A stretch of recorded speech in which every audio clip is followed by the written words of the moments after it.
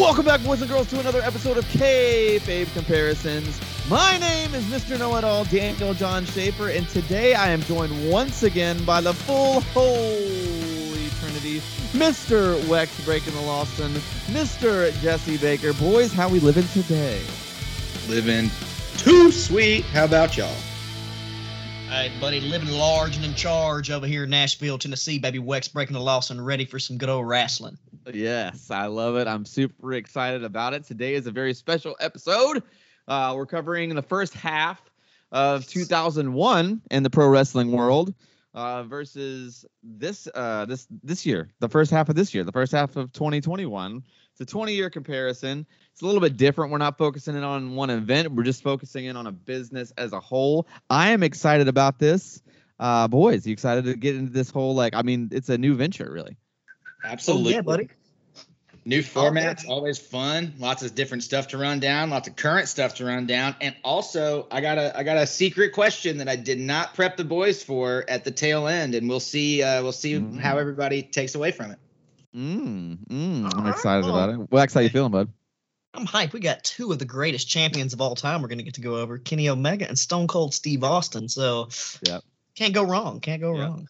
Yep, that's true. Not to mention The Rock is going to be involved in this conversation for sure. The Rock, for sure. Yeah, there we go. Let's keep it rolling here then. Let's just dive right into the news and notes for the current product today. I mean, I feel like everybody's talking about this right now, but we kind of have to, right? I mean, it seems like it's everywhere there. I still don't know until I see it with my own eyes, but, this whole CM Punk, Daniel Bryan, both going to AEW, that is, I mean, monumental on a different, this is massive, right? I mean, is it not? Wex, what are you thinking?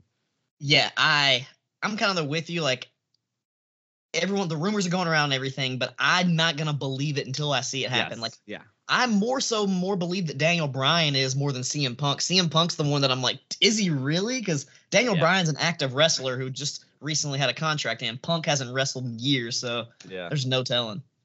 Yeah, Jesse, how you feeling about the Punk and Bryan situation?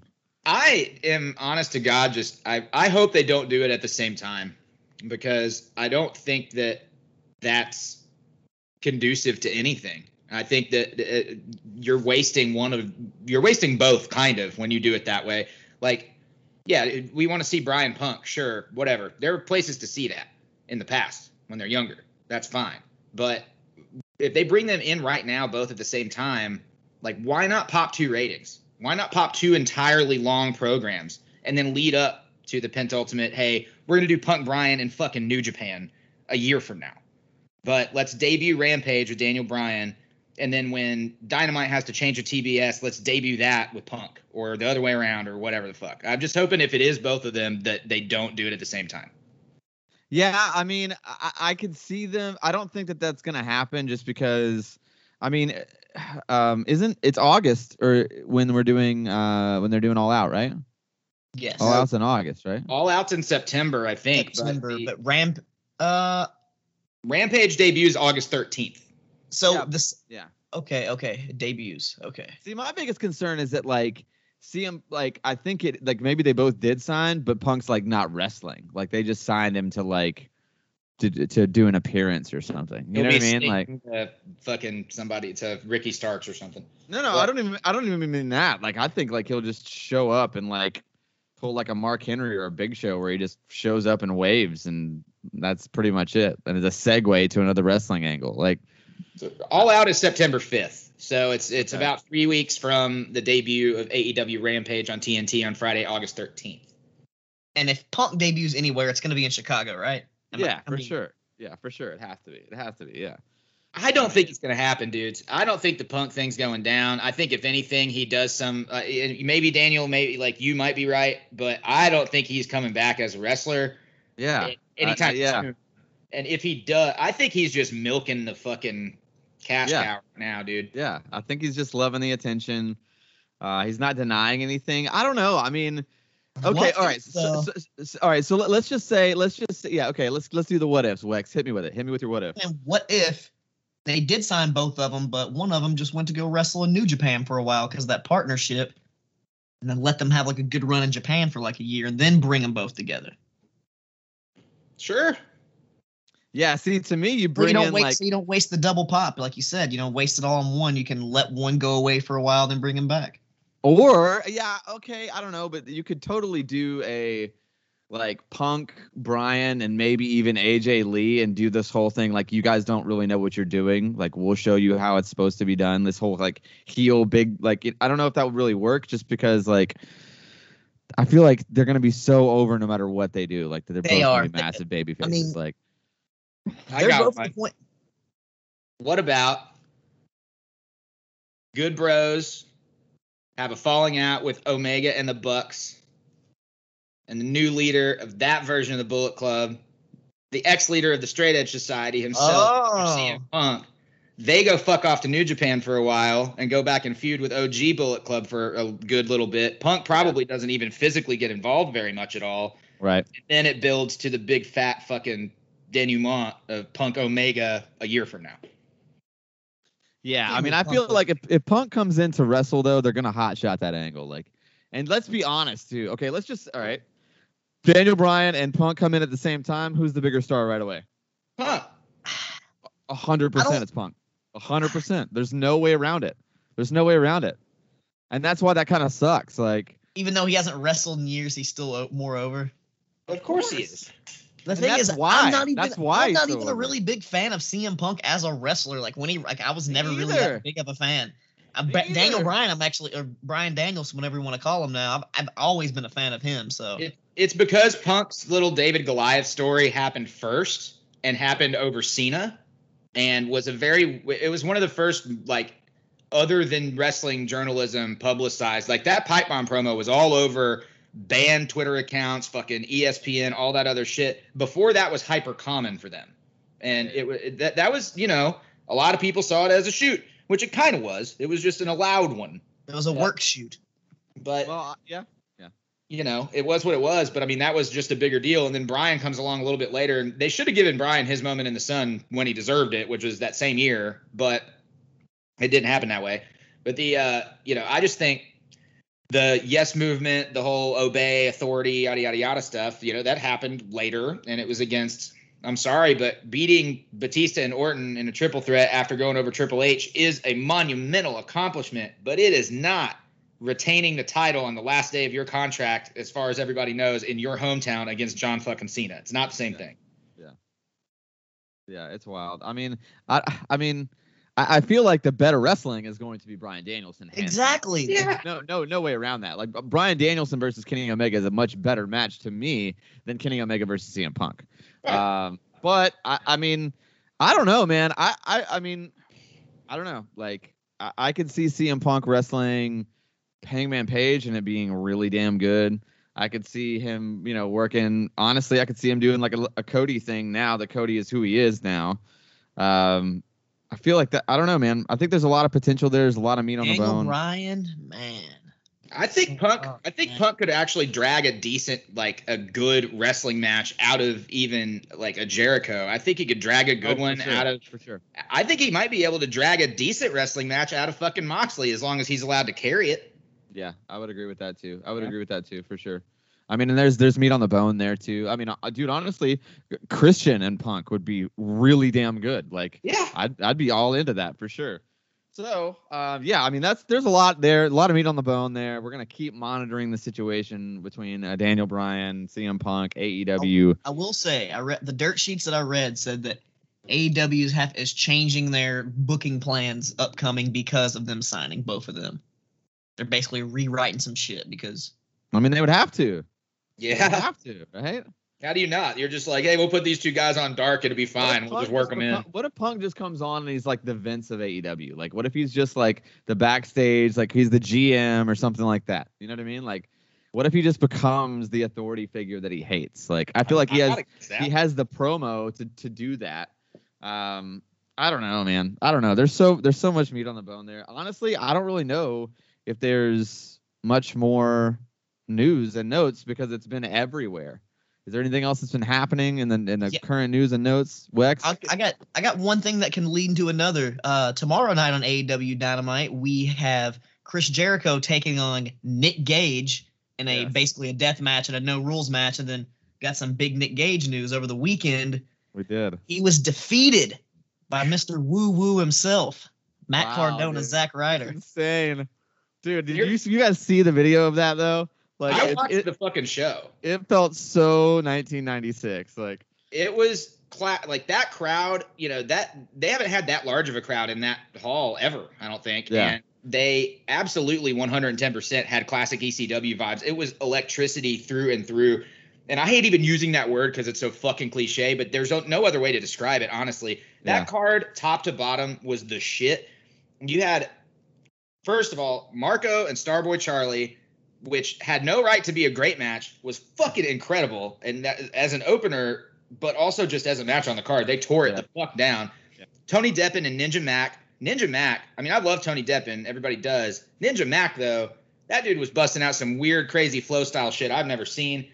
You have, in my opinion, match of the night, AJ Gray, the motherfucking truth, against No Flinch Nolan Edward. They completely brought it. They tore the house down. It was one of my favorite matches I've seen this year. Fucking Grim Reaper versus Too Cold Scorpio. Too Cold, at his age, first off, they used a joint as a prop throughout the match, which was fucking hilarious. Oh, love that. Second off, it was still a really well-worked match. Third off, that moonsault leg drop at Scorpio's age, he still nails it. Fucking just what a feat to watch. Incredible match.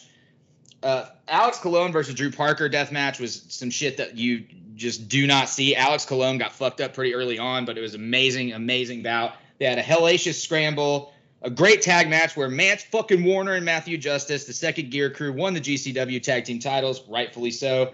Effie fought frontman Ja in a really crazy nipple biting match, and it all came to a head. MDK all fucking day, Nick fucking Gage versus Matt Cardona. And I got to say this, if anybody has any other takeaway than the fact that Cardona went above and beyond to prove that he wasn't there to fuck around, like he took so much punishment throughout that match. I was extremely, extremely surprised. And they had the crowd the entire fucking time. I mean, watching Nick Gage's entrance in that crowd, you thought he was never going to make it to the ring. Yeah. I mean, it was absolutely insane. And the entire time it kept up that same vibe. And like they had the crowd in the palm of their fucking hand. There was a lot of interference. There was a lot of gaga. But by the time Cardona fucking hit that Rough Rider and hit that 1, 2, 3, that's like fucking NWO heel turn Hogan level crazy. Yeah. Massive, yeah. It's so insane. So great. Insane, man. Insane. Really cool to see. It's awesome to kind of see Cardona be able to get to become like a pro wrestler, and not be like just a sports entertainment guy. And it's like, I mean, I'll be totally honest. Like I didn't see this side of him ever being a thing. So hats off to him for reinventing himself and like making himself worth more money now than he was before.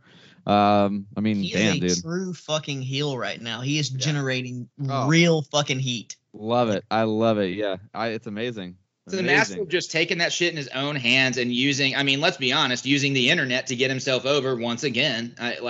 Which why would you not? Yeah. Yeah, but he's been doing that from fucking day one. Oh yeah, breaking news. He's thinking about changing the name of the championship to the GCW Universal Championship, he said. Oh, I love that. I love that. I think that's so awesome. Also, for anyone that didn't catch the show, there were two really great theme song pops for me. They originally played his Zack Ryder theme and then switched to the Always Ready before he came out. And when they played like the O Radio song, that whole crowd was fucking hot immediately. I bet it was just like nuclear, just like, fuck you. Yeah. And then during the whole thing, while he was down and Gage was up and Gage is like looking like he's about to get the win, Judas hits, complete with the Titantron. And some dude runs out in the same little Ooga Booga costume that Zack Ryder was wearing when he did his interference thing. And of course it was not Jericho, but that's what we were led to believe. But it was one of those, like, the whole crowd turns and everybody mobs the entranceway. And they had me fooled for sure. Because if anybody's going to do some shit like that, it's Jericho. Jericho would do it. Yeah. Who was under the hood? Who was actually under the hood? I mean, if it was anybody whose name you were supposed to know, nobody figured it out. Because basically Gage ripped the hood off and fucking shoved him out of the ring. I mean, but it was definitely not Chris Jericho. Wow. That's cool. I like that. Wow. It was something else, man. They did a good job. I wonder what Jericho has to say about that, though. I'm sure he was in on it. Yeah, definitely. I'm sure they probably called him like, "Hey, can we just play your music?" He's like, "Yeah, man, sure, whatever." Okay. I mean, yeah, he's All working it does is tomorrow, so it makes sense, you know. Yeah. Yeah, it should be an exciting one to watch for sure. Oh yes. Let's. Speaking of that, yeah. How gnarly do you think that's gonna be tomorrow? Ooh. Nick Gage and Chris Jericho. I don't know. I don't think it's gonna be too gnarly because it's gonna be on cable television. It's not gonna be like. Dude, they've been getting bloody as fuck on TNT. Is all I'm saying. They've surprised us a couple of times, man. There were some no DQ matches in the past that I was like, wow. I did not. I mean, they did have blood and guts. Remember on there, when and Christopher every single Daniels dude in that match was bloody. Remember how much Christopher Daniels bled in that one match against the Young Bucks when he got busted open? Oh yeah, I forgot about that. Thunder Rosa and Britt Baker alone, man. Like, yeah, that was heavy. It's gonna be good either way. I mean, I feel like AEW is really on the press. I mean, okay, like the last thing I'll say about these new signings, everything else, I feel like AEW is like this is the first time I've ever felt like they really could actually be competition and not just an alternative. Like they could, if they keep doing what they're doing and WWE keeps doing what they're doing, it is feasible for AEW to be the number one wrestling company in the world. Dynamite's already competing with Raw ratings is all I'm saying. It's crazy. Not if you watch Raw tonight. I mean, dude, honestly, yeah, dude, to me, like, listen, like, I watched Raw a week or so ago, and it wasn't bad. I didn't hate it. But it's been so long since I watched those shows that, like, I had just disassociated myself with them. I do not miss Dynamite. I don't really watch Dark that often or Elevation. I'm not really a YouTube guy, but I do not miss Dynamite. I just don't. Like, me either. I either watch it live or, like, the next morning. And last week was seriously one of the best shows they've had. Like, I feel like the last 3 weeks just keep getting better and better and better. Yeah, they have great programming every single week. It's exciting every single week. I could not tell you what the main event of SmackDown is going to be on Friday. You know what I mean? John Cena, I don't know, Roman Reigns, something like that. Something like that. Balor, you know, I mean, Sami Zayn's been putting in some good work. Big E's been putting in some good work. Apollo Crews been putting in some good work. They have great talent on SmackDown. Oh, of course. They have great talent on Raw. I watched Raw last night, and we were treated to Bobby Lashley bitching about how he got challenged by Goldberg, and then taking on both Cedric Alexander and Shelton Benjamin in a handicap squash match. And he just squashed him? Mm-hmm. That's Raw. Sick. That sounds very... God, so it's just the creative is trash. That's all it is. Yeah. Maybe Bruce should just go back to the podcast because I feel like he has not helped anything since he's went back to creative. I'll say, I mean, when Bobby Lashley for the very first time actually looks like someone who deserves to hold that belt. For sure. In his own way. It's just bad writing. Are they building to Lesnar maybe? I don't know. I mean, they got Goldberg coming back. I mean, what's the next one? Gotta be, right? Speaking of that, have you seen the memes that has Daniel Bryan, CM Punk, and Brock Lesnar in the AEW ring, but they're all at the NWO and Tony Schiavone's interviewing them? Oh, that would be so sick, though. I mean, like, I'm not even a Brock Lesnar guy, but if Brock Lesnar, if they found a way to debut Brock, Punk, and Bryan, and they're like, we're taking over, we're going to show you Rinky Dink Company how you're actually supposed to sell, like, tickets around here, you know? Oh, I think it would be amazing, man. I think it would be incredible. Yeah. It sounds like fun. All right, let's get in our Wayback Machine. Let's go to 2001, 20 years ago, around now. What was the scope of pro wrestling? We're going to talk about from January of 2001 until roughly July of 2001. What was going on at the time? I'll try to set the stage a little bit. We do have The Rock as first going into movies. Like, I'm pretty sure Scorpion King was right around this time. He's also doing episodes of like Star Trek Voyager. He's becoming Hollywood Rock for sure. We're not quite to the Brock Lesnar era yet. We're like in this little awkward window where Stone Cold is kind of a heel, except he still get the biggest pop every single night and the crowd just cheers him to death. So I don't know. I guess he's a heel. And then ECW is coming to an end. WCW, even though I do feel like those last few months of product were actually starting to get a little bit better, they ended up falling off. You know, it was announced on Nitro that Eric Bischoff was buying the company. That did not happen. And then we got the angle, the invasion angle. We have tons to talk about here. Me being the WCW guy, I am going to just go ahead and chat a little bit about what was going on in January. In January of 2001 for WCW, it was the Sin pay-per-view. And the main event there was Scott Steiner versus Jeff Jarrett versus Sid Vicious versus Road Warrior Animal. Wow. Boys, I feel like that's a walk-off home run right there, describing what WCW 2001 was like. I feel like that's WWE Universe mode is what it sounds like. It does. It does sound like that. Is this the one where he broke his ankle? No, that was a different show. That was I want to say that was a no, maybe it was the next pay-per-view. I can't remember. I'll find out in a minute, but yeah, I can't remember either. But yeah, I mean, January of WCW. I mean, this is around the time where it's going down. January 2001. I mean, Road Warrior Animal in the main event. Like, what's happening here? I don't know. It just it was that show. That was the show. And this So the infamous GIF that we all saw as kids on America Online of Sid in jorts with his ankle literally dangling in his boot. That was this show. Yep. That's how WCW kicked off 2001. Jesse, what do we have from ECW in 2001? What was going on around January or maybe in the end of 2000? ECW's very, very last pay-per-view as a company. At least under its original rule, I don't count the rest of them, but guilty as charged on the 7th of January in New York, New York.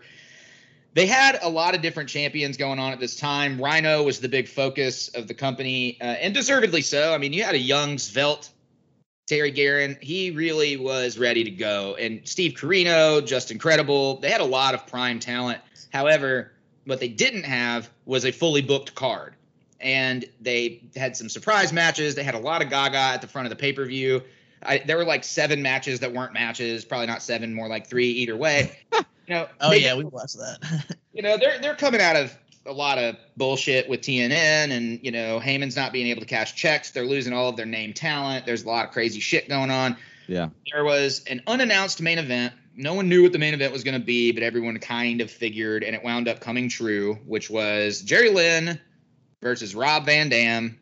Rob Van Dam had already been known to be WWF, but Classic. It was kind of a comeback. Hey, we know what's going on here. We're going to send this out with a smile. And RVD defeats Jerry Lynn in a singles match. Jerry Lynn accompanied by Cyrus, who we affectionately now know as Don Callis. Mm-hmm. And then that, my friends, is the end of the fucking company. They did a couple of more tapings, and checks continued to not get cashed, and no more ECW until the invasion. Yeah, and I feel like it's fair to also say that, and I think Jesse's brought it up before, but Paul Heyman jumped ship while ECW was still sinking. He showed up on WWF TV, and he wasn't the one to actually end ECW, which is insane when you think about it historically. That Tommy Dreamer is the one that turned the lights out, and a lot of the guys didn't know that entire time that they had been bankrolled for years by WWF. And so a lot of them didn't know to negotiate or reach out, or that people had been watching them. They just figured, hey, we're going to come get our payday, our hotel, little Ratsky, and go about our merry way. And Balls Mahoney was never happier. Hey, Wex, what do we have in January of 2001? I think that's Royal Rumble time, right? Yeah, of course. WWF always kicks off January with that Royal Rumble, and that was the historic 3rd time that Stone Cold Steve Austin had won the Royal Rumble, leading up to arguably the greatest WrestleMania of all time against The Rock. But this pay-per-view, the champion was actually Kurt Angle. And he was the champion right there at the beginning of 2001. Yeah, that's right. And we also, what else do we have? We had what was the February pay-per-view for WWF in 2001? What did they have? It is No Way Out. Yeah, nice. What was on No Way Out? No Way Out. Let's see. The main event of No Way Out was, here we go, The Rock defeating Kurt Angle, winning the WWF Championship that led to him facing Stone Cold. Yeah, Yeah. so I feel like in these first couple months, it's like very clear to see now that we've talked about WCW, ECW, and WWF why WWF handedly won. I mean, not to mention just the money, obviously, but like I know ECW didn't really have a dog in the fight as far as that goes, but I mean, come on, man, like Oh yeah, but that February pay-per-view was the second to the last Attitude Era pay-per-view. Only one more technical Attitude Era pay-per-view after this. Really? Technically, They stopped referring to it as Attitude Era after Mania. Really? Yep. So WrestleMania 17 was the very last ever. Well, because they got rid of Attitude there Era. was no more fucking competition. Everybody else was gone. So they're like, yeah, this is just our era now. This is Captain Monopoly money right here. Captain Monopoly money. They owned WCW, so it was just the. Also, you got I'll it. throw out the real main event of No Way Out, not the last match. Triple H versus Stone Cold Steve Austin in the 2 out of 3 falls match. That was the real match. Oh yeah, is that 3 stages of hell? No, 2 out of. I mean, it was just singles, a street fight, and a cage. Yes, and then they became tag team partners soon after that. That is correct. That match though is fantastic. Like, I think that's probably top 5 Stone Cold Steve Austin like bell to bell wrestling matches, honestly. Yeah, that's great. That's pre-heel turn too, so his pops are still warranted. Still very much. And then on the WCW side in February, we had Super Brawl Revenge, the very last ever Super Brawl, and that was actually from right here in Nashville, Tennessee. Municipal Auditorium, baby. The main event on that card was Scott Steiner versus Kevin Nash. In a 2 out of 3 falls, loser leaves WCW. If only everybody knew how that was going to turn out. Yep. That's and I do believe that Kevin Nash did the job happily to go home and collect his mailbox money, as Jim Ross refers to it. Yeah, that's great, man. That's great. And we were all done with ECW, right? So I'll just keep it rolling here. In March, right around the time you're getting ready for the road to WrestleMania, we get Greed from WCW. You know what? I'm going to say it, though. I remember like reviewing this, and it wasn't a bad show overall. Like, I felt like the show was actually pretty good. The main event, Scott Steiner versus DDP. Main event's trash on the show.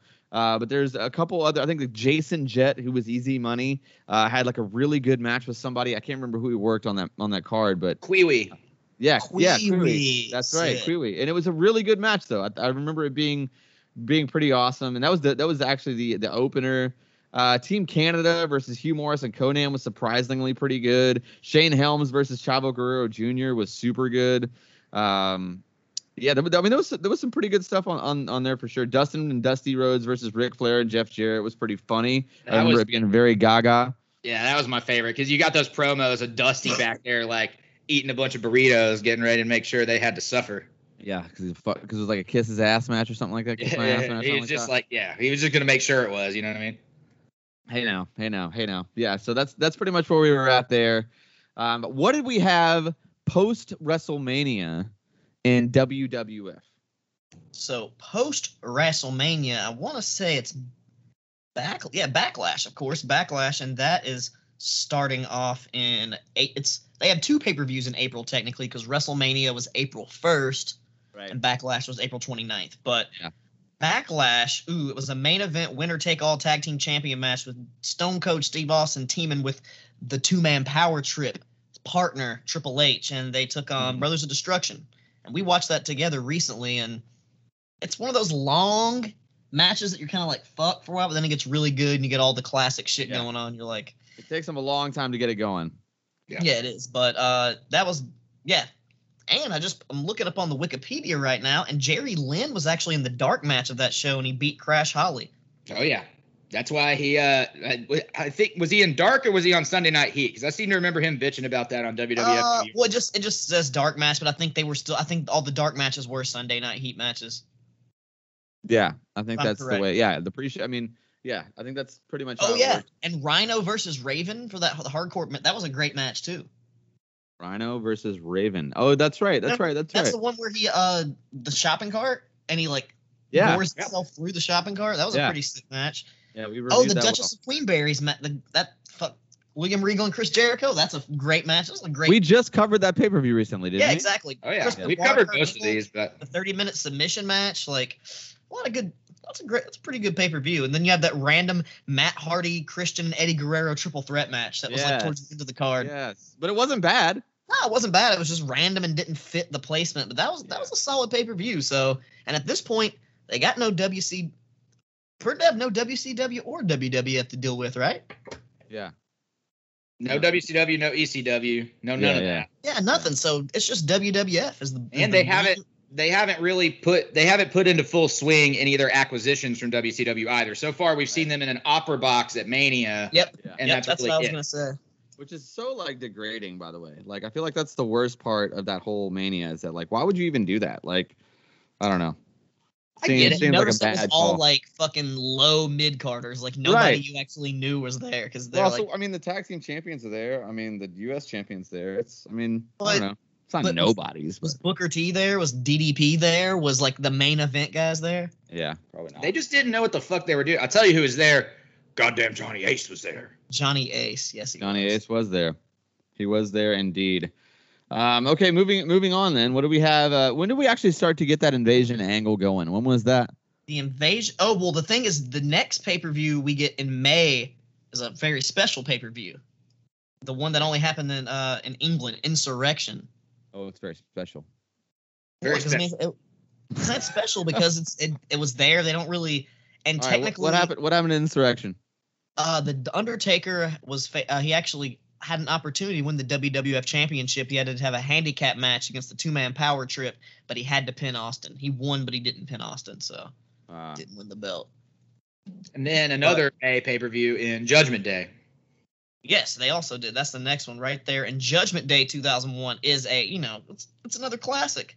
And the main event, Stone Cold defending against the title against the Undertaker in a no holds barred match, which they say no holds barred, they'll say no DQ, but essentially it's the same thing, right? Yeah, I mean, I would say so. Like this week, Chris Jericho's match is a no rules match, but like, come on now. Triple H defending the Intercontinental Championship against Kane in a chain match, which is random as hell. That chain match wasn't bad. Yeah, it wasn't No, bad. it wasn't. Not that I remember, at least. And then we get another 2 out of 3 fall Kurt Angle Chris Benoit match that they have like 20 this year. 2001, that's all they do is wrestle each other. Those were good matches, though. I mean, I feel Well, like this is. In the first part of 2001, that's all they do. Yeah. Yeah.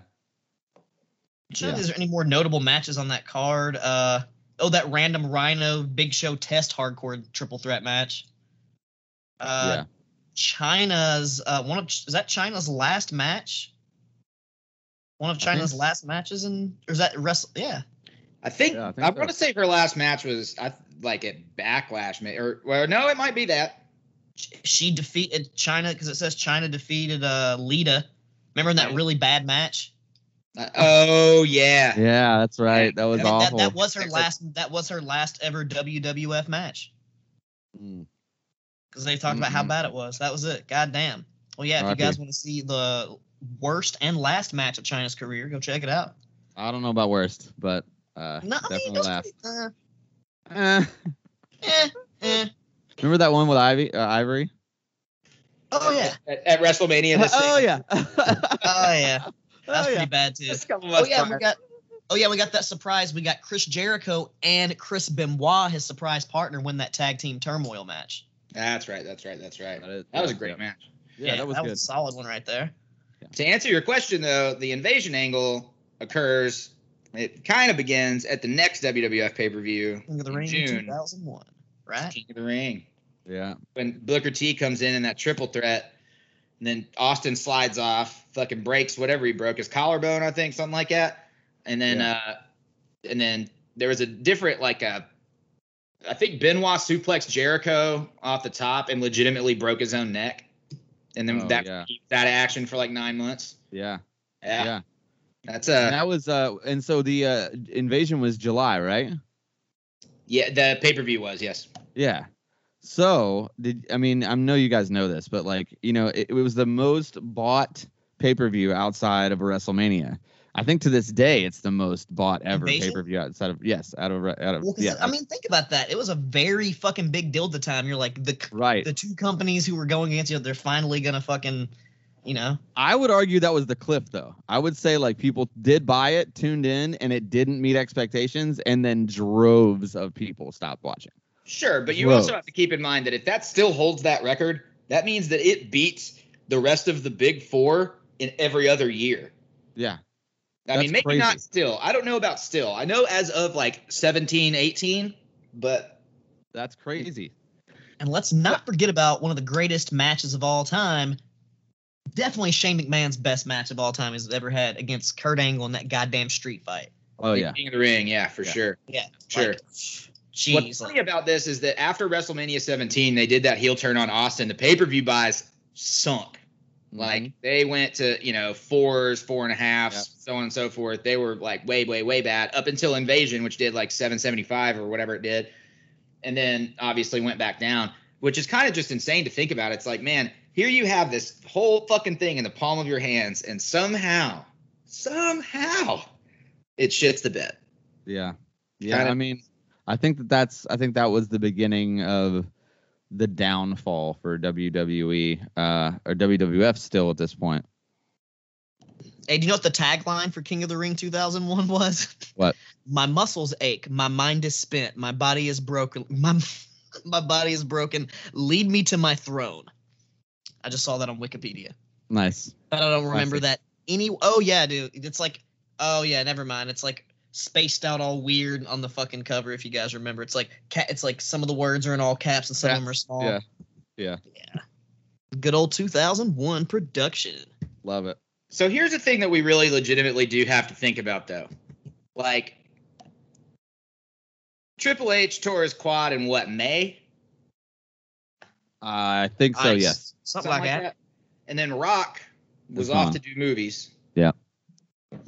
I mean, this Invasion angle, do you think it would have been better or worse had they been there? Better, of course. But it would have. Only thing that would have made it better is if we had some equivalents on the WCW Yes. side. We had Goldberg and Yes. But Honestly, that's not going to happen. You know what I mean? So, like, these are legit possibilities. This is one guy who left for the movies, and then one guy who in Triple H who definitely would have been there had he not gotten hurt. So it's well, like, by the same possibilities, WWF had the money, could have matched the contracts. Like, I mean, I know that like both Hall and Nash were like, yo, if they would have paid us more money, we would have jumped. Yeah, I mean, Dude, if why Hall would and not? Why Nash would we? have been involved on the WCW Yeah. side, and then Or even just if they just got Hogan, like if they Yeah. just got Hogan, that would have made everything different. what happened? see, I don't even jump to those Okay, three. Rosa. I'm like, at that point in time, coming off of what WCW had been doing, if you could have afforded to match, for my first three I think of, if you could have afforded to match Sting, Yeah. Goldberg, Yeah. and one that they got that I just really thought they misused. If you fucking put DDP and The Rock in a feud coming out of that fucking thing, that would have been money. But obviously Rock wasn't there. There was no way to do that. You got to bring in Easy E too. You got to I get him in. agree.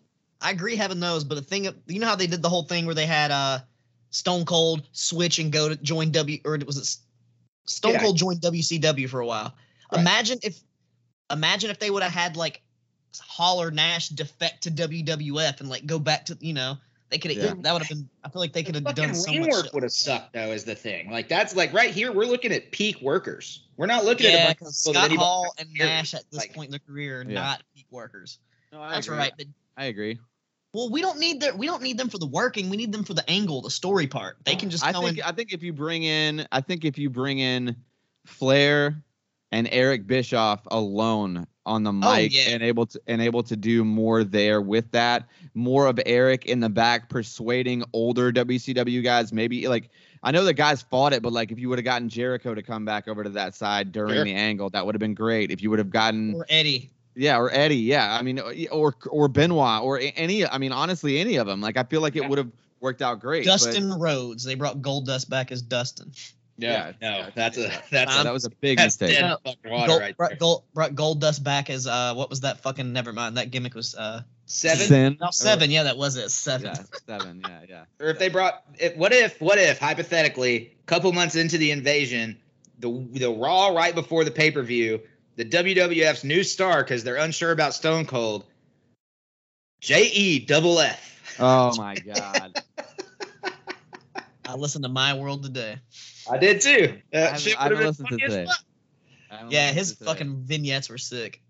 Oh, Dude, man. that would have been so fun. Well, okay. I think we've pretty much well covered what was happening in 2001, the face of the company.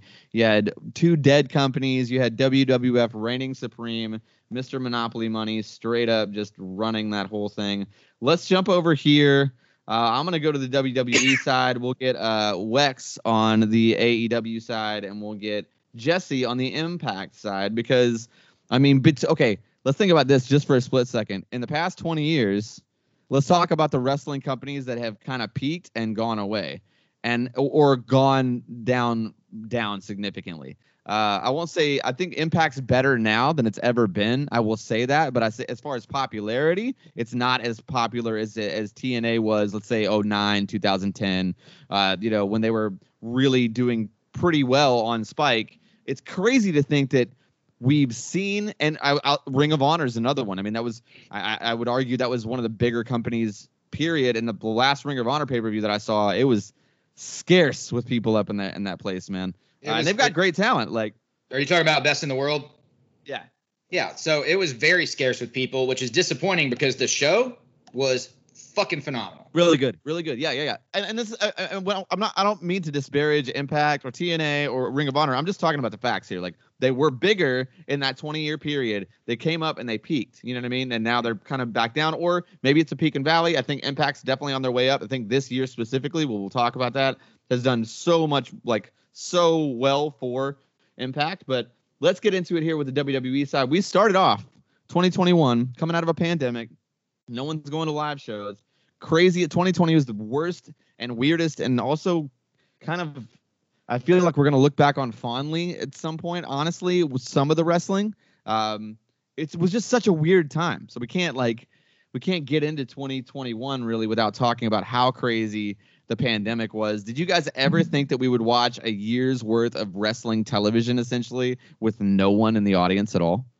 No, not at all. I mean, and the first WrestleMania back in 2020, when it first happened, was like one of the first Google Hangout things I did with anybody. It was just kind of hey, we would normally get together, but let's do this instead. And that became sort of a saving grace for my head while we were all still in quarantine. But it was very, I mean, it's such a weird thing to navigate. I can't imagine what it's like for the talent. I can't imagine what it's like for the promoters. Not to mention, I got to say, the indie wrestlers, I was in touch with a lot of those cats that had huge amounts of bookings, especially for WrestleMania weekend in Tampa and all that stuff, that their entire fucking year is based off of. Yeah. And as that comes out, all their merch, all their like newly launched characters, shows they had done, and all that just falls by the wayside. And it's like, fuck, I guess I'm going to go, get a job. Choose a different career now. And a lot of them did. And it's sad. I mean, there quite a few came back, which is awesome to see. But man, it's a blow.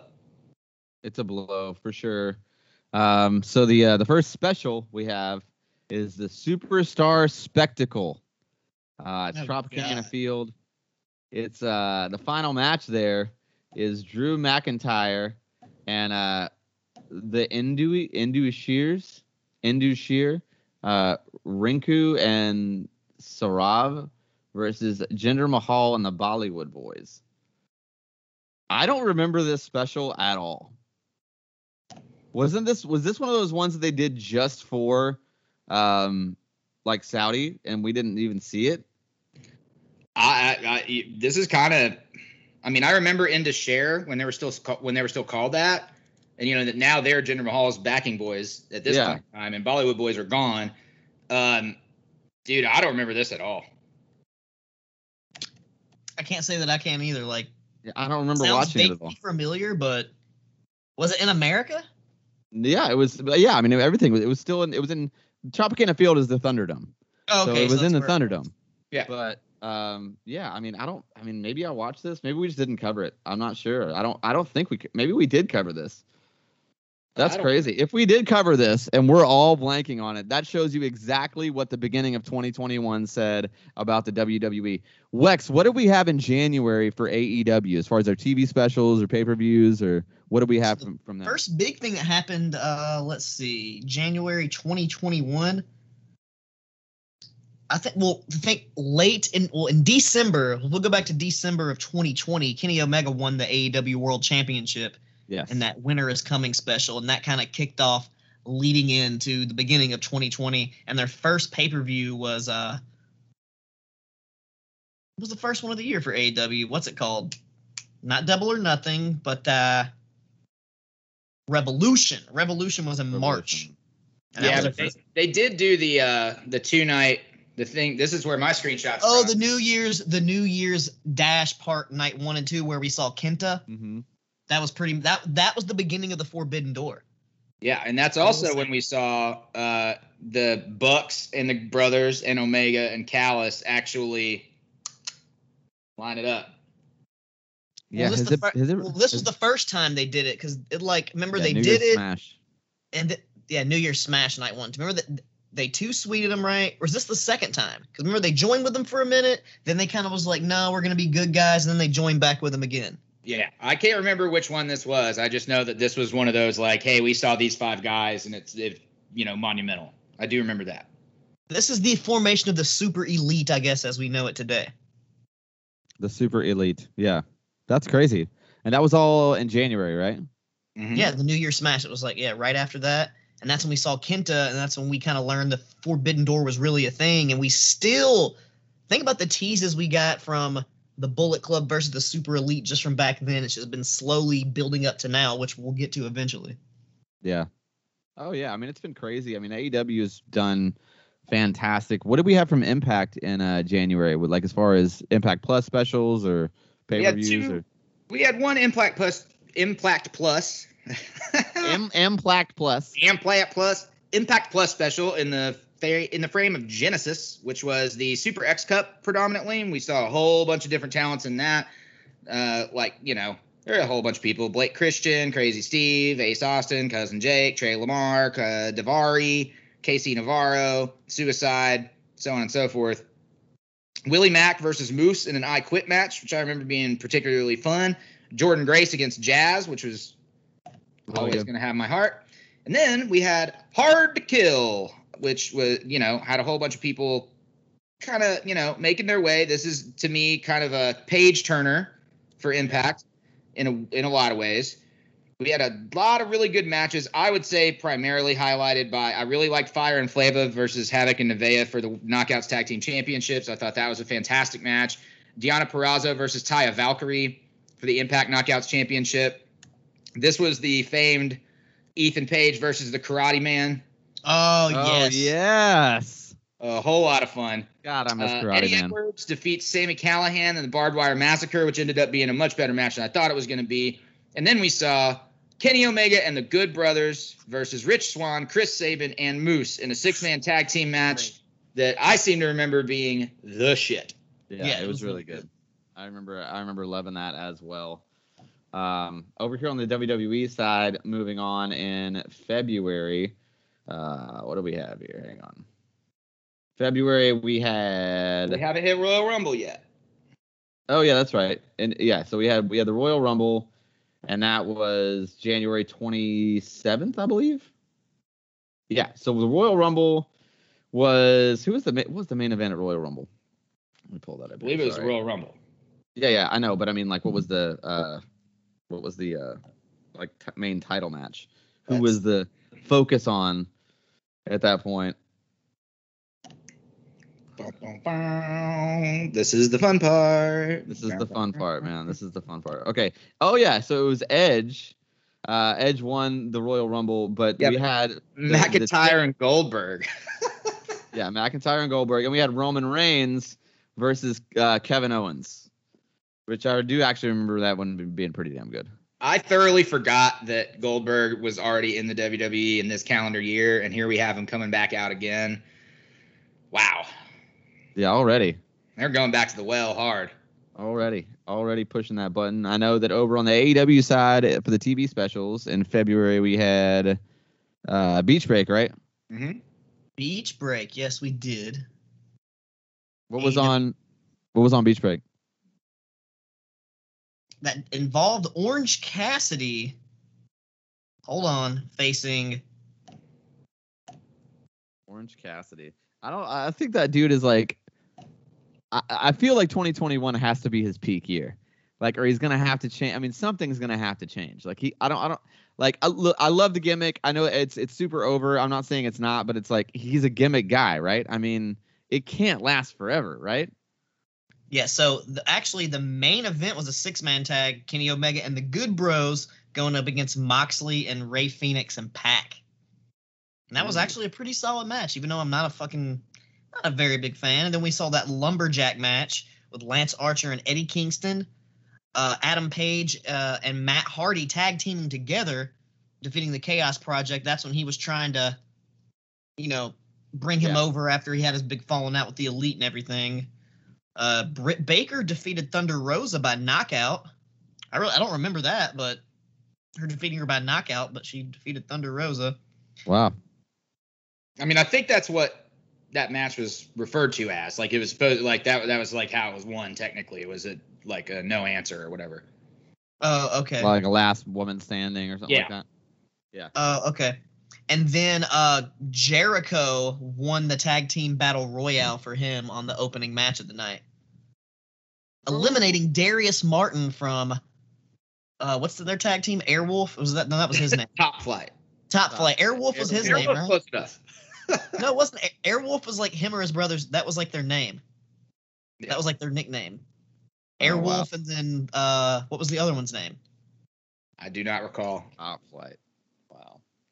I mean, they're trying. They're doing some good things over there for sure. What do we have? Go ahead. Also, one of them got hurt, but the next thing I think we have should be the pay-per-view, right? Because that's February. What else we got February for Impact? I got an Impact show. There's a lot of WWE in February, I gotta say. But before that, we do have Impact No Surrender, which is a pretty good show. My biggest takeaways from No Surrender, we finally get to call Jake something, which I was very glad that they went ahead and turned that curve. That made sense. A triple threat revolver to determine the number one contender for the Impact X Division Championship. Josh Alexander, Ace Austin, Blake Christian, Chris Bay, Daivari, Suicide, Trey Miguel, and Willie Mack. And Josh Alexander comes out on top. But that match was crazy as fuck. And just like it should be, a standout for the X Division and exactly what that whole thing is all about. There were also three-way for the Impact World Tag Team Championships. Chris Sabin and James Storm as a tag team. Private Party, accompanied by Matt Hardy. Of course, got that Magic Killer and the 1, 2, 3 from the motherfucking Good Brothers, who took home the World Tag Team Championships. And Rich Swann defeated Tommy Dreamer by pinfall for the Impact World Championship, which was also a banger of a match and had no right to be, but was very, very, very good. Yeah, we had tons of stuff on the WWE side in February as well. We had Takeover Vengeance Day, which is kind of weird play on Vengeance and then St. Valentine's Day thing. I remember that being pretty solid. Finn Balor versus Pete Dunne for the NXT Championship. I'm a big fan of both those guys, especially Pete Dunne. And then we also had the Elimination Chamber, which was Drew McIntyre versus The Miz for the WWE Championship. Yeah, that put asses in seats, I'm sure. Yeah, That's it was a stinker. Well, I'm pretty sure actually this was like we had the Elimination Chamber, but then Miz cashed it because he was Money in the Bank guy. Remember he like beat Otis to be the Money in the Bank. Yeah. I think I actually rated that pretty high. I liked the idea of. Of course you did. I mean, I liked it. I liked the idea of Miz getting another little run. I knew it was going to be short-lived, but that's what happened. I mean, Drew McIntyre wins the Elimination Chamber. Listen, like we're 7 months deep. There's plenty to shit on in WWE, but you got to give them some sunshine when they get some sunshine. And getting the Miz in 2021 a little world title run, even if it's for a week, I'm happy with it. And when you have to apologize to USA for your sinking ratings, and you have a reality television series with one guy, you better put the fucking strap on him for at least a week so they know that they're unhappy. You know what I mean? Yeah. I mean, absolutely. Honestly, it's just like Kane's title reigns. It's not really a run. It's there to serve a purpose. It goes into the record books. The Miz, the two-time WWE champion. It is what it is. Moving on. How was March looking? How was WrestleMania getting close to WrestleMania season? How did it look for AEW in March? What were they doing in March? Well, AEW in March, they had two big things. Of course, first they had their big old pay-per-view Revolution, which saw Sting return to the ring for the first time since 2015, even though it was a cinematic match. Yeah. Even though it was a cinematic match, it was still his first wrestling match televised weather be on what the fuck ever. But yeah, you like that? I see the little casual thing. Oh, doing so the little good. thing. I like that. We saw the infamous, amazing match, the exploding barbed wire death match that didn't have a very good explosion, but the actual match itself was pretty good. Even Onita said it was okay. He said that Onita praised it as being a good match, and the explosions during the match before like the actual big one, they were pretty sick. I think it worked. And one of the coolest spots ever, Kenny Omega hit the one winged angel, and no one kicks out of that, and Mox didn't kick out. He made the fucking thing explode to get the pin, to get the kick out from the pin, which I loved. John Moxley is worse than Ruthless Aggression John Cena. He's pretty bad, but we saw the debuts of Maki Ito, Ethan Page, and Christian Cage. That was all in March, right? That's all in that pay-per-view. And then after the pay-per-view, we get the Blood and Guts special, which had the infamous Chris Jericho bump. That was in May. That was in May. May? Yeah. That was in March. No, Blood and Guts was in May. We got that wrong M month, guys. It was like St. Patrick's Day Slam or something like that they did. Yes, another TV special. The greatest picture meme ever came out during that special with Pentagon Jr. with the little leprechaun hat on. Mm-hmm. Yeah, I love that.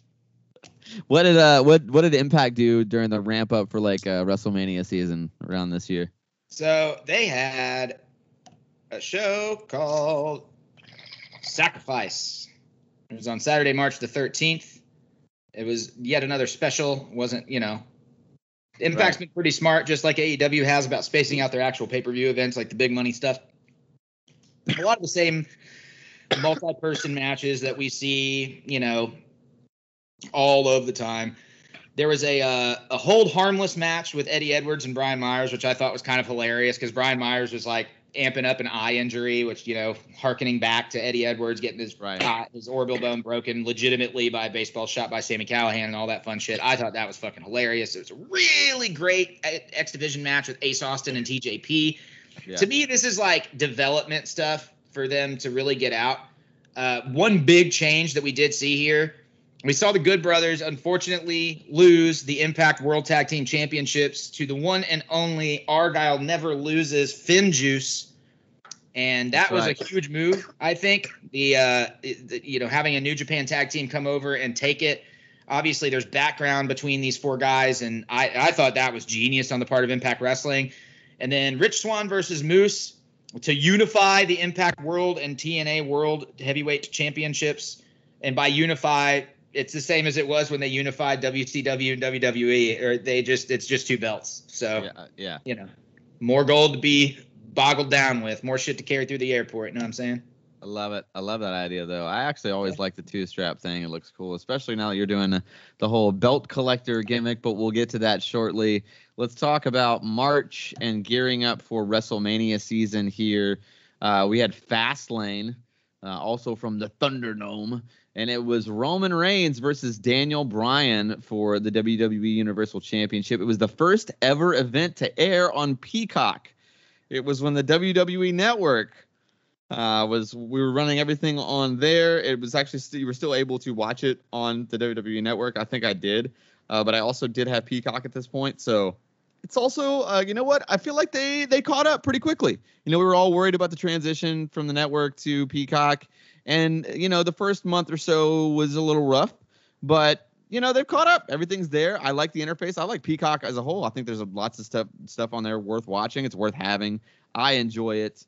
It's sad that the only thing that I can really remember about Fastlane is that it was on Peacock. And that's what that tells you, What do we have? What do we have in March for? I guess we have. March we already covered that for AEW, right? We did miss one very important thing, the Crossroads special, which we saw the debut of Paul White and that Shaquille O'Neal tag team match. Yep. And we saw the final Ryo Mizunami versus Nyla Rose in the women's championship tournament, and yeah, that was a pretty.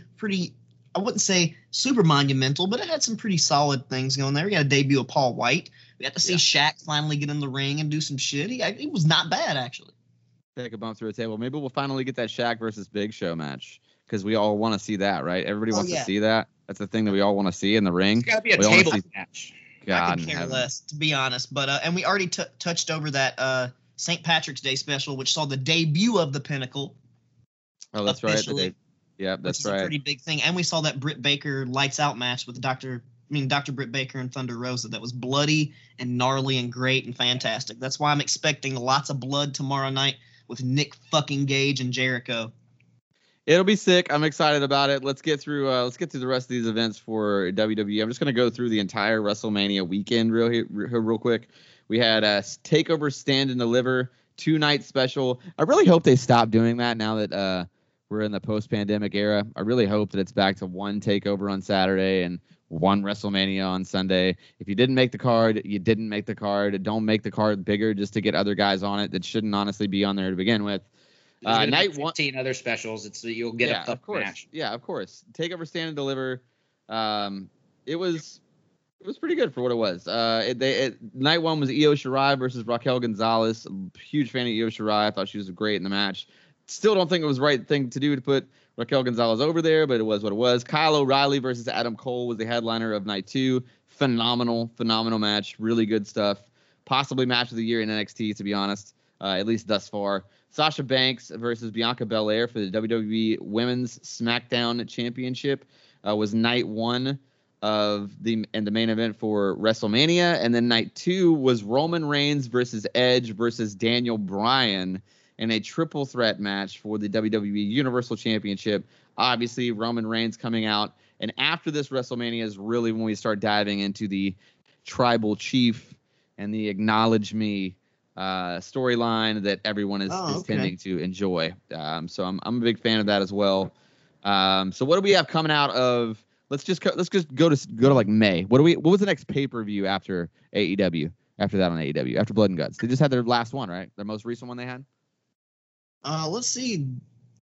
Double or Nothing, May the 30th. That was right after. Yeah, so it was Blood and Guts before Double or Nothing or after Double or Nothing?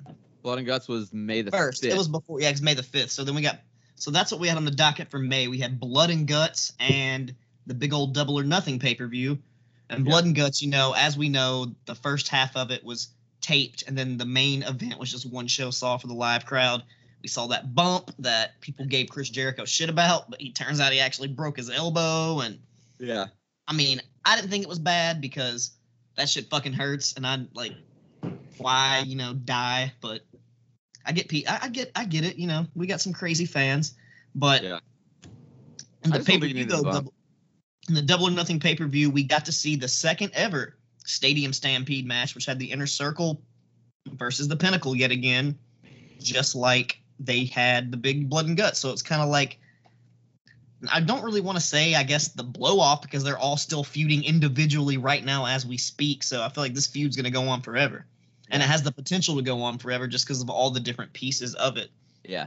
But it's not bad. I mean, I think that the work is good. I mean, I think that the booking is working, especially the long-term booking. I mean, we're getting this Nick Gage match because still of Pinnacle versus Inner Circle, essentially.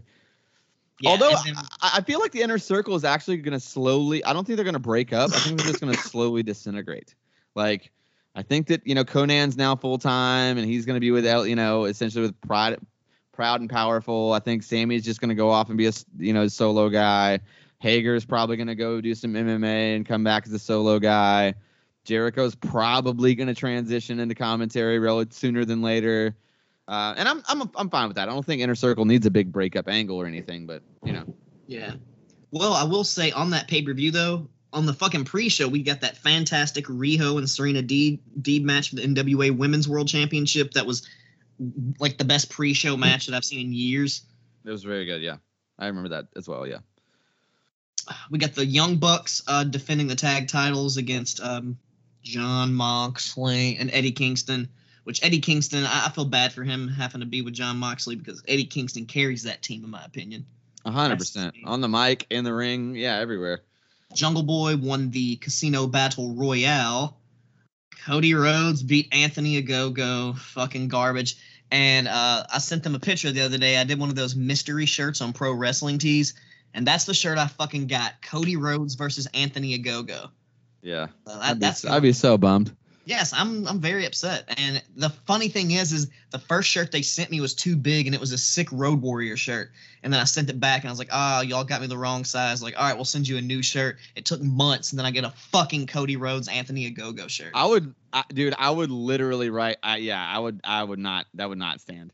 I would be like, bro. It was supposed to be a mystery shirt, so it's like I can't complain about the design, but I went from a Road Warrior shirt to trash. That's what I'm saying. Like, I would have been like, no, I want this shirt just in my size. Like, I would have been But that also guy. be like, yo, y'all purposely did this shit to me because I had to send it back. Yeah, fucking assholes. I should have just kept the fucking shirt that was too big and just kept it. Been appreciative of the Road You Warriors. just cut that shit up, bro. Yeah, that's what I should have done. Use it a workout shirt. Exactly.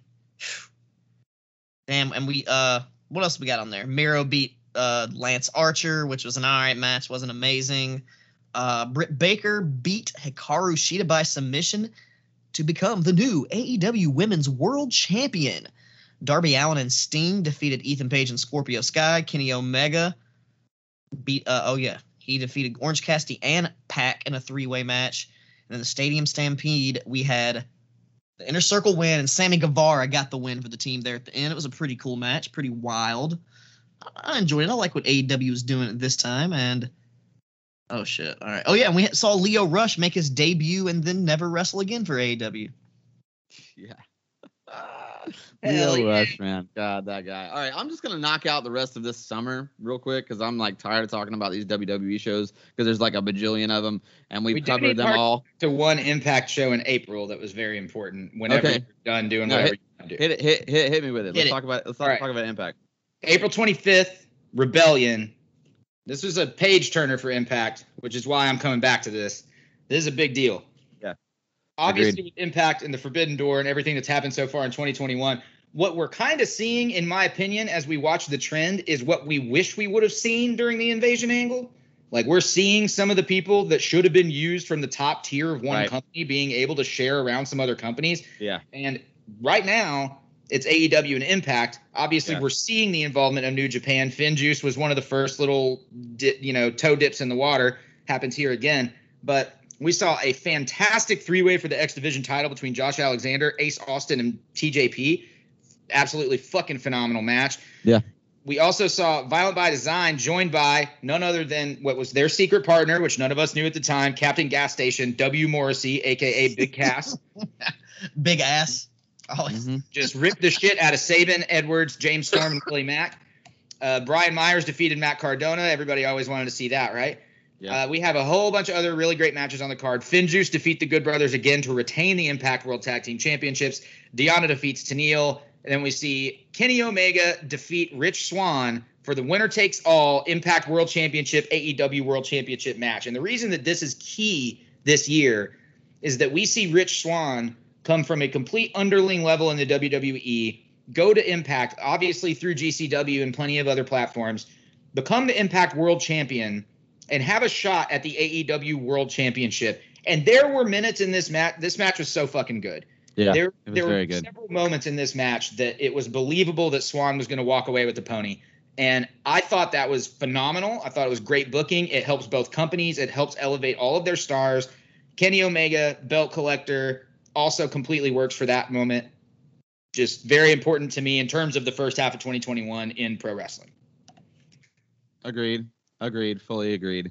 Yeah, I mean, everything else that we have from WWE, like guys, check the archives. This is just a couple weeks old. We had the Takeover in Your House, which was actually pretty solid. Karrion Kross versus Kyle O'Reilly versus Adam Cole versus Johnny Gargano versus Pete Dunne. Way too many people for an NXT Championship match. We talked about that.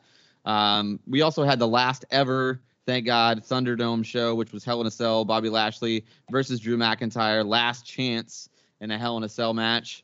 And then this past pay-per-view that we literally just covered, Money in the Bank, is Roman Reigns versus Edge for the Universal Championship. I'll say that, like, out of all three companies, WWE is the least appealing right now. And I feel like that's the first time I can say that pretty objectively. Is it also safe to say, though, that they're the most appealing right now that they've been in a long time? No, I don't think so. I think they're the most appealing. I think they're still the least appealing, but I feel like they're the most appealing that they've Well, been. I guess define long time. You know what I mean? Like, are we for talking me, like I a don't know, year? Are we talking 5 years? I'd say 5 years. It's 2000. Give me 2016 WWE over this any day. Any day. Okay, so just a small and curly hair shy away from 5 years, then I guess. 16 to 21, but that's 5 years. Much. Yeah, that's Yeah. 5 years. It's a rough 5 years. That's a rough 5 years for sure. Yeah, 5 years.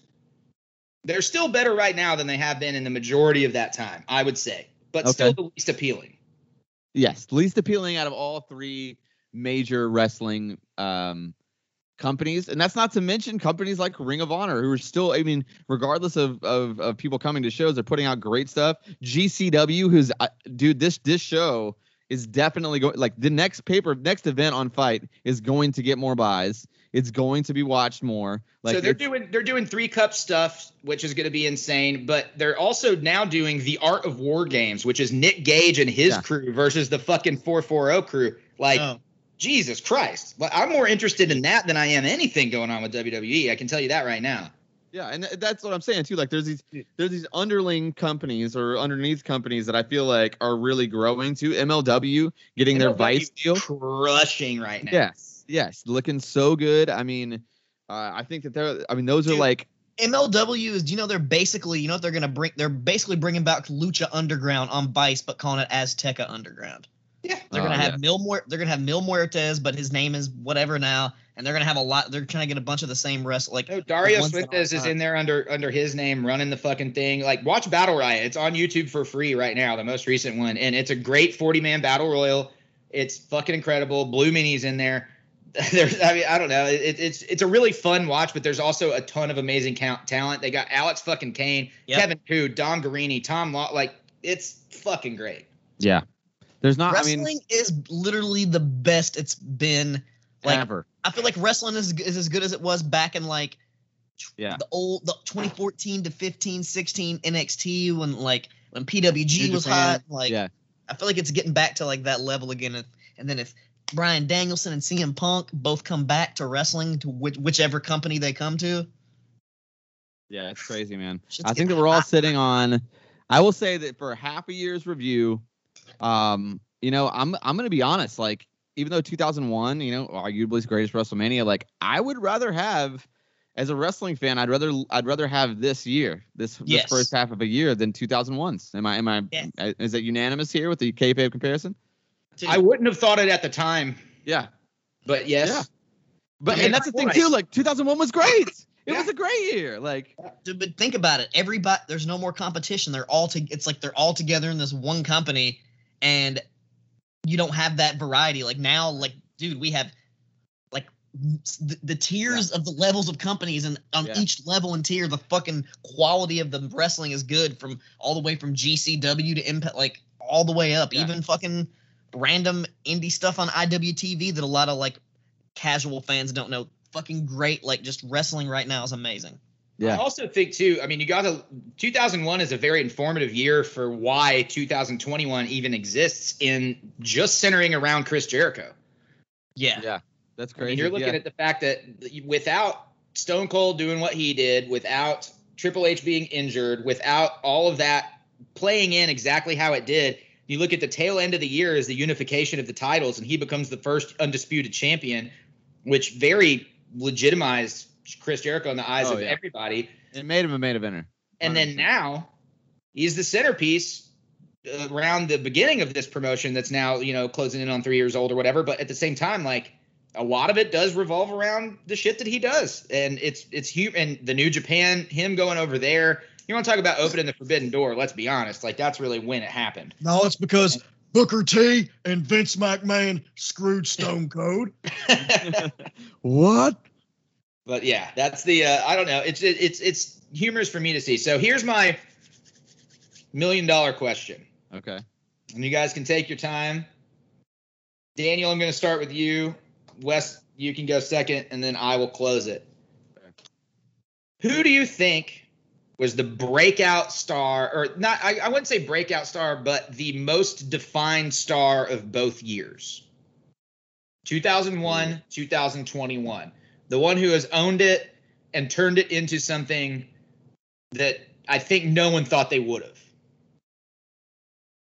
Well, thus far, I mean, we're only halfway through the year, but I would say thus far, in WWE, it's Stone Cold Steve Austin. I mean, it has to be. I mean, I mean, even though it was a massive failure with the heel turn, there's still a lot of hype. I mean, during this quote unquote heel run, he's still got a lot of eyes on him. He's still the most popular, wrestler in the world. I mean, he's still the number one. He's still Stone Cold Steve Austin. And honestly, 2001, some of his best promos and funniest shit. For sure.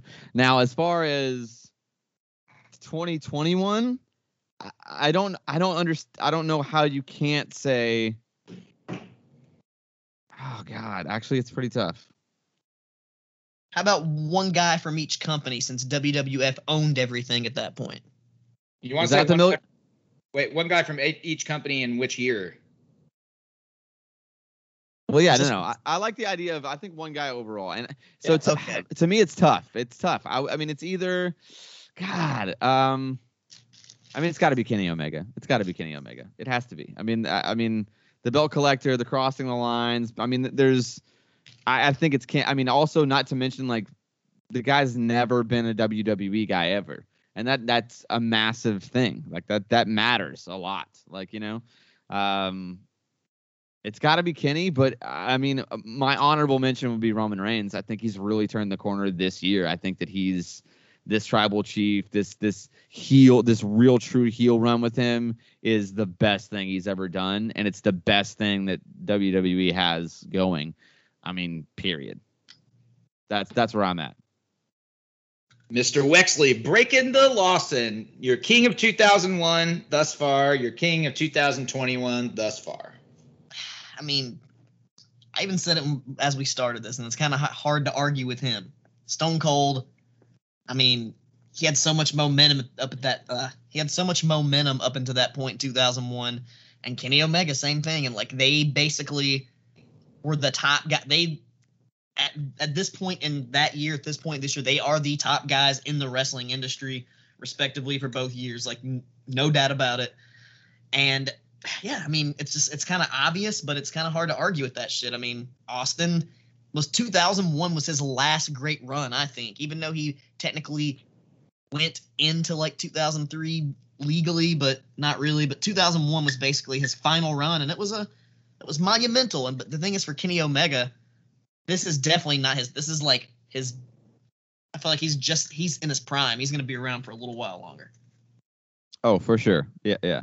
I mean, he's got. That's the only difference. Is Austin. This was like the tail end of the short-lived Stone Cold Steve Austin character career, and I feel like this is like the genesis of Kenny Omega in America finally becoming the top guy. Yes, I would agree. Well, I can't disagree with the 2021.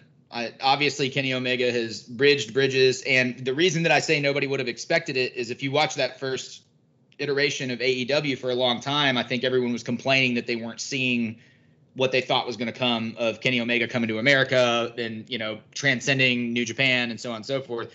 So I think it was a pleasant surprise once he did how many different records kind of got broken. I do disagree on 2001. It's Angle. Kurt Angle, dude. Angle for okay. I can't disagree with that either, dude. You also got to say, by June of 2001, dude's been in the business on a professional level for less than 2 years. Yeah. Oh, yeah, that's crazy. He has already been champ. He's already been the main event of most of the pay-per-views he's been in. And it's just one of those situations where he is, I mean, basically the whole crux of how the invasion thing went down was Austin turning on Angle. I mean, he was turning on the WWF, but turning on Angle was kind of the thing. Yeah, because they had that little like gimmicky, funny relationship going on for the longest. Yeah. And also, if I look at like if you were to meet in the middle and you go 10 years to the front and 10 years to the back, 2011 Angle KO, good God. What a match. Kenny Omega versus Kurt Angle in 2011. Oh, yeah, that'd be insane. That would be really, yeah, because that would 2011 be Perk Angle? A little, yeah. But he could still go. Like, no, but Perk Angle could go. Perk Angle could fucking wrestle, dude. That's what I'm saying. Like, He could definitely still go. I wouldn't say it was his prime, but he could definitely still go. When he was perked up, he couldn't feel no pain, so he could just go and he could have some sick ass matches back then. I mean, if Yeah. you went 01 Angle versus 21 Omega, Woo! Ooh. The thing about when you mentioned that, 01 Kurt Angle's only been in the business for 2 years, he's having fucking like 4 or 5 star matches with Chris Benoit, who's like a fucking veteran who's been in the business for I don't know how long at that point. And Bro, if we're being crazy, and though, Kurt Angle is just out there just going with them just like it's nothing, making it look fucking great. and already holding the strap and already being a face of the company for many months. I mean, like, that's nuts. If we're being crazy though, 97 HBK versus 2021 Kenny Omega. Ooh. Done. Oh Walk my away. God. Walk away. No one could ever touch it for the rest of time. I'm just not sure. I'm not sure Omega could carry his ball in that one because it would have to be more than just a wrestling match. Yeah. Oh yeah. You know But what I'm Sean saying? could keep up with everything that it happens bell Yeah. to bell. Yeah. And I think that seeing Sean with his style at that point, being the heel and having Kenny, because Kenny wrestles like a babyface. Yeah. He's not a heel. He doesn't pour He on doesn't heat. He's wrestle not a like heel. No, he's not a heel. Like, I mean, he's a heel because he's cocky and he's super good. Like but he's not. Because has He wrestles triple- like a babyface. facial hair now. Just like Dude, I know the Young Bucks were 97 joking Sean about- was a heel, like Yeah. heel. Oh, it would be so good, dude. God, it would be so good. Yeah, that's funny because they wrestled. The Young Bucks were joking about people like, we still wrestle like baby faces. We're just assholes now. Yeah, it's pretty much true. It's pretty much true. That's It's the way it works. That's the way it works. Just like Like Kurt we- Angle said, it's true. It's damn true. true. Well, boys, I don't know how else we can end the show, but I think that 2021 is winning this kayfabe comparison thus far, halfway through the year. Let's see what we got coming up next week. We have AEW's Fight for the Fallen 2021 versus WWE Battleground 2016. Not much WWE 2016. Maybe I'm going to be eating my words when I say, like, oh, give me that WWE 2016 all day long. Maybe I'll get a little taste of my own medicine here on next week's show. I'm pretty sure that's some John Moxley, a.k.a. Dean Ambrose type shit, right? I put Battleground 2016 in strictly for the Shield fan in Mr. Noah. Oh, I love it. I love it. I love it. I love it. Maybe, you know what? I'm going to take it. I'm going to take it. Fight for the Fallen should be good. What do we even have on that show? I know we have Fallen. Let's see. wait, that's we got Gage and Jericho. Yeah, Gage and Jericho, right? That's Gage and Jericho. Gage and Jericho. Oh, and Cody and Malachi, right? Cody and Malachi. Yes. And then I mean, that's and Jungle Boy Kenny Omega, right? Wait, no, who is the face of Kenny Omega? Somebody's facing Kenny Omega. I think my dad's actually facing Kenny Omega. Oh, it's your dad. That makes No, sense. we're getting Hiko Daniel John versus, Schaefer facing Kenny Omega. Yeah. we're getting Lance Archer versus Hiko Leo from the Bullet Club. So Oh, maybe, yeah. maybe we'll get some more Bullet Club people showing up and some more Forbidden Door action. Like we've already saw Jay White on Impact. We've already seen Chris Bay join the Bullet Club. Yeah, that sounds good. And then also the following week, it's going to be lots of comedy because it's WCW Hog Wild 1996 versus TNA Hard Justice 2006. Yeah. So I feel like you really stacked the deck there, Mr. Booker, man, with like really good stuff next week and just like piled on the shit poop for the. And we got all the of our- Super Elite versus the Dark Order and Hangman Adam Page. Oh shit! There you go. That's one. Yeah. Nice. The comedy show the following week is gonna be YouTube clip worthy, I'm sure. Oh. I watched Hog Wild again last night, and I've been listening up and reading up on. I mean, it's the Sturgis show. It's worth it for a couple of notes alone. To be quite frank, it is such a good show. And then Hard Justice 2006 is like right when TNA is trying to get the swing of things. There's some good matches on it. There's some stinkers, but at the same time, like there's some suitable comparisons to be sure. Yeah. Nice. Well, you know what? That's going to wrap it up for us, boys. You can always find me at Daniel Daybreak. You can always find the show at KFabeCom on all the socials, except for TikTok. It's at KFabeCom Pod on TikTok because Wex is an imbecile. Yeah. You can always be sure to hit that subscribe button, leave us that 5-star review. Go ahead and click on that link to our Patreon account. $4.99 gets you this show in video format the day we record it, or most of the time the next morning because I have a life. And then, there's some other good stuff up there. We got some bonus shows. Just lots of us just being stupid and ridiculous. It's only $5. Come throw your boys $5. Hit that link. Jesse, where can people find you, man? You can find me at Jesse Baker Nash on Instagram and Twitter, and you can find me at regular old Jesse Baker on Facebook. You can also look up the 50 for 50 series at exitin.com, which baby, quite soon may or may not include one of my cohorts here, and the Springwater Supper Club and Lounge, where August 17th, 10 p.m. door, 11 p.m. showtime, $20. You can buy tickets at thespringwater.com. The Good Motherfucking Brothers, an evening with the Good Brothers, the Big LG Gallows, and Machine Gun Carl Anderson. It's going to be stories following an Impact taping. It's going to be real fun. Everybody's going to be a little bit litsky. Going to be a good time. I am super, super, super excited about that. I love to be in the biz clips with those boys. Hey, Wex, where can people find you? Find your boy Wex at Wex Breaking the Lawson on Instagram. Wex Breaking the on Twitter because I couldn't fit the Lawson. And I'm actually Wex Breaking the Lawson on TikTok now too also. I finally hopped up and made a solo TikTok. It's just skateboarding. Yeah, he clips could get that now. one right, guys. He got that one right the first time, right away. I actually have changed my name, so you might be able to change it, so. Sorry, son of a. All right, guys, that's going to do it for us. We will see you guys next week. We're out.